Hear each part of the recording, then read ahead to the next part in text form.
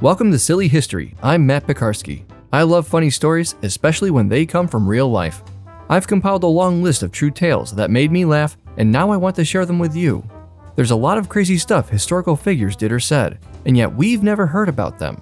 History class would have been a lot more interesting with some of these sprinkled in here and there. Not that I ever disliked learning history. Hopefully there's at least a couple of yarns you haven't heard before. Let's hear one now.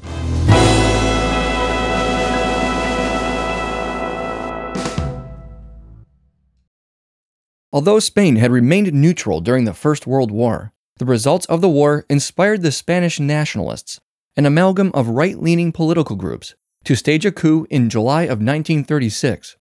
Their goal was to depose the Republican government, comprised of the nation's left-leaning anarchist and communist groups, who were receiving support from the Soviet Union. The rebels were outnumbered 10-1, but by the end of the Spanish Civil War, which emerged from the coup, the ratio dropped to 4-1. The Nationalists obtained military support from roughly half of the nation's army, numbering around 66,000 troops, and an additional 33,000 from the Army of Africa, a Spanish garrison stationed in Morocco. Thousands more from other areas of military and police forces joined the rebellion as well. Even with a sizable force and an absurd amount of determination, the Nationalists' attempt to overthrow the government in a single insurrection ultimately failed, unsuccessfully capturing any major city save for Seville. Republican leader José Guerral gave the directive to arm the civilian population, defeating the rebels throughout Spain's industrial centers, where citizens largely supported the Republican government. As the Nationalist forces broke down, splinter groups ran for the hills, establishing rogue bases in locations that could be easily defended. One group retreated into the mountainous region of the Sierra de Cardena y Montoro, taking shelter in the monastery of Santa Maria de la Cabeza. They took some time to hunker down and get comfortable before declaring war against the government once again. Led by Captain Santiago Cortés González, they held down the fort from September of 1936 until May 1937, when Republican soldiers broke through the encampment. In the beginning stretch of the siege, rebel supplies quickly ran out. Cortés sent a message via pigeon to the Nationalist forces in nearby Seville, hoping for a speedy resupply. And being hunkered down in a mountainside surrounded by enemy forces, the only way to effectively deliver provisions were airdrops. Soon, bomber planes were buzzing overhead, flying in from the nearby rebel-occupied Cordoba and Seville airports, taking turns releasing a variety of packages containing any number of items. Ammunition, food rations, and medical kits were dropped from bomb racks or flung out of cargo doors.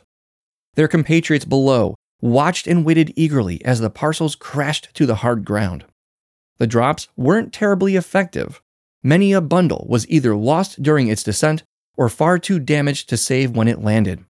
Even with attached parachutes, safely dropping the most fragile of provisions, like medical supplies or other delicate goods, proved to be a gamble at best. The precious cargo needed as safe and soft a landing as possible to avoid breakage. Back in Seville and Cordoba, they devised a plan to use a different kind of parachute, one that would theoretically, and with many prayers applicably, kill two birds with one stone. On the following run of supplies to the trapped nationals, the people below watched as their lifeline of parcels fluttered downward. Their look of surprise faded as they realized the practicality of the new parachute, for which they quickly became grateful. They felt the low rustle of air as the cargo landed in front of them. Apparently, the parachutes didn't want to stay put, bobbing, weaving, and dragging the brittle parcels around with them. People scrambled to contain the evasive objects, which were thankfully less difficult to catch than they anticipated. In an instant, the fortress was filled with the sound of gobbling. When I said the new form of parachute would hopefully kill two birds with one stone, I was being half literal. In an effort to create a softer landing of supplies, the supporting rebels overhead began to utilize turkeys as parachutes, which instinctively flapped their wings to avoid plummeting to the earth.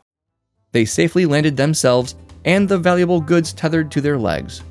Additionally, the turkeys doubled as hearty meals during the remaining months of siege. It still wasn't the most effective strategy, to be sure, but for a moment, Thanksgiving for these people had come early. Thanks for listening. If you liked this episode, please subscribe, give it a 5-star rating, and share with not one but 2 of your friends. If I haven't told your favorite silly story from history, send me an email at nightowlbroadcasting@gmail.com. Subject: Silly History Story. This show is a Night Owl production.